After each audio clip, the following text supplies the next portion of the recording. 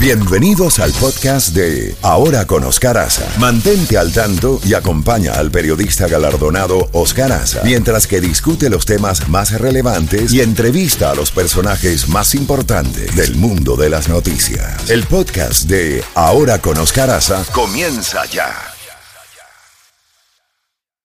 Vámonos con Manuel Cuesta Morua, vicepresidente del Consejo para la Transición Democrática en Cuba. Manuel, varios temas. ¿Cómo nos podrías actualizar el lamentable accidente del Hotel Saratoga, ese bello hotel que ha quedado semidestruido? Y el otro tema tiene que ver con la visita del presidente de México, Andrés Manuel López Obrador. Por donde tú quieras comenzar, nos interesaría también el tema del Hotel Saratoga y las víctimas, que ya suman 30 y pico, 32. Esto es una gran tragedia, ¿no? Buenos días y bienvenido. Sí, gracias por la invitación. Y sí, una gran tragedia, y empiezo justamente por ese tema, ¿no? Que es para todos los cubanos el más sensible, el más importante ahora mismo.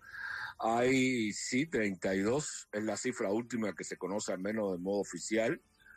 Se sabe también que todavía quedan alrededor de 7 personas en los sótanos del hotel, tapiados obviamente por los escombros del derrumbe. Hubo intentos de pasarle, creo que oxígeno, y ver cómo se le podía pasar un poco de agua, pero bueno, no se sabe exactamente. Pero también, aunque es real, no es una información que se publique de modo oficial. Ya se han ido identificando también al mismo tiempo otros de las personas desaparecidas. Obviamente hay una combinación de personas que no aparecen para sus familiares, y ellos suponen que puedan haber estado por los alrededores del Hotel Saratoga, porque esa es una zona de tránsito muy fluida y muy concurrida. Ahí confluyen gente de casi todos los municipios de La Habana, de una manera u otra. Y bueno, la situación es bastante difícil, aunque se está trabajando. Ciertamente hay un trabajo continuo que es bastante lento, ¿no? Y está el tema, bueno, humano y sensible. Ya hay muchas personas que asumen y asumimos que ciertamente ese hotel no debe ser reconstruido, porque sobre la muerte y el dolor y las cenizas de muchas personas realmente no se puede de nuevo edificar el hedonismo y el lujo. Y hay una sensibilidad también muy fuerte, sobre todo de los que habitamos en La Habana, de donar sangre para los que están ingresados, también para apoyar a la familia. Eso es lo que hay hasta este minuto en torno a la tragedia nacional, ¿no? También hay un clamor y una llamada a que se declaren 3 días de duelo nacional. Ciertamente muchos entendimos que al menos se le debió bajar el volumen al Festival del Turismo, porque el gobierno intenta volver a inaugurar la temporada alta de turismo en Cuba. Se debió bajar el volumen, porque celebrar un festival en medio de una tragedia, que por supuesto fue sorpresiva, pero que en todo caso ha supuesto un dolor tremendo para la familia y para la sociedad cubana, pues no fue bien visto, ¿no? Por las autoridades, por la ciudadanía, quiero decir, rectifico. Claro. Pero bueno, en eso estamos y vamos como que tratando de restañar y acompañar a las familias en este momento.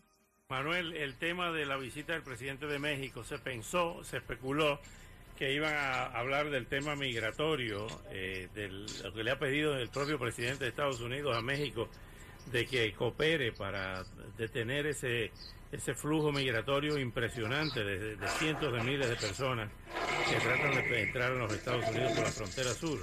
Ahora bien, por las declaraciones oficiales de ambos mandatarios, hemos visto que no se trató el tema, por lo menos públicamente, de la crisis migratoria, y sí aprovecharon para pedirle a López Obrador que le comunicara al presidente Biden que levantara el embargo.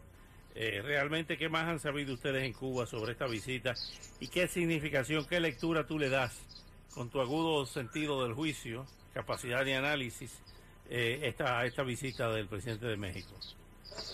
Mira, creo que la visita del presidente de México para mí se inscribe en una especie de ruptura de la tradición de política exterior mexicana. Recordaremos que ellos tienen una tradición que se llama la tradición Estrada, que es la de reconocer gobiernos y respetar soberanía y a partir de ahí fundar las relaciones. Ahora López Obrador parece tener una política exterior activa, que podría ser interpretado en los términos mexicanos como de ruptura de la soberanía de otros estados, porque él sugiere lo que debe suceder al interior de los países. Ya había ofrecido la solidaridad del gobierno cubano contra las manifestaciones del 11 de julio pasado, y ya esto era una señal clara. Y creo que esta visita se inscribe en eso. Por eso creo que no querían malograr esta nueva visión, esta nueva aproximación que tiene López Obrador hacia Cuba, hacia el Caribe y hacia Centroamérica también, pero en el caso específico de Cuba, de apoyo a lo que López Obrador ha tenido siempre en su corazón, que es la ya languideciente, pero todavía llamada Revolución Cubana. Por eso, no malograr la presentación pública de esta visita, con lo que sí, evidentemente, debió haber sido un tema de conversación más privada, que es el tema migratorio.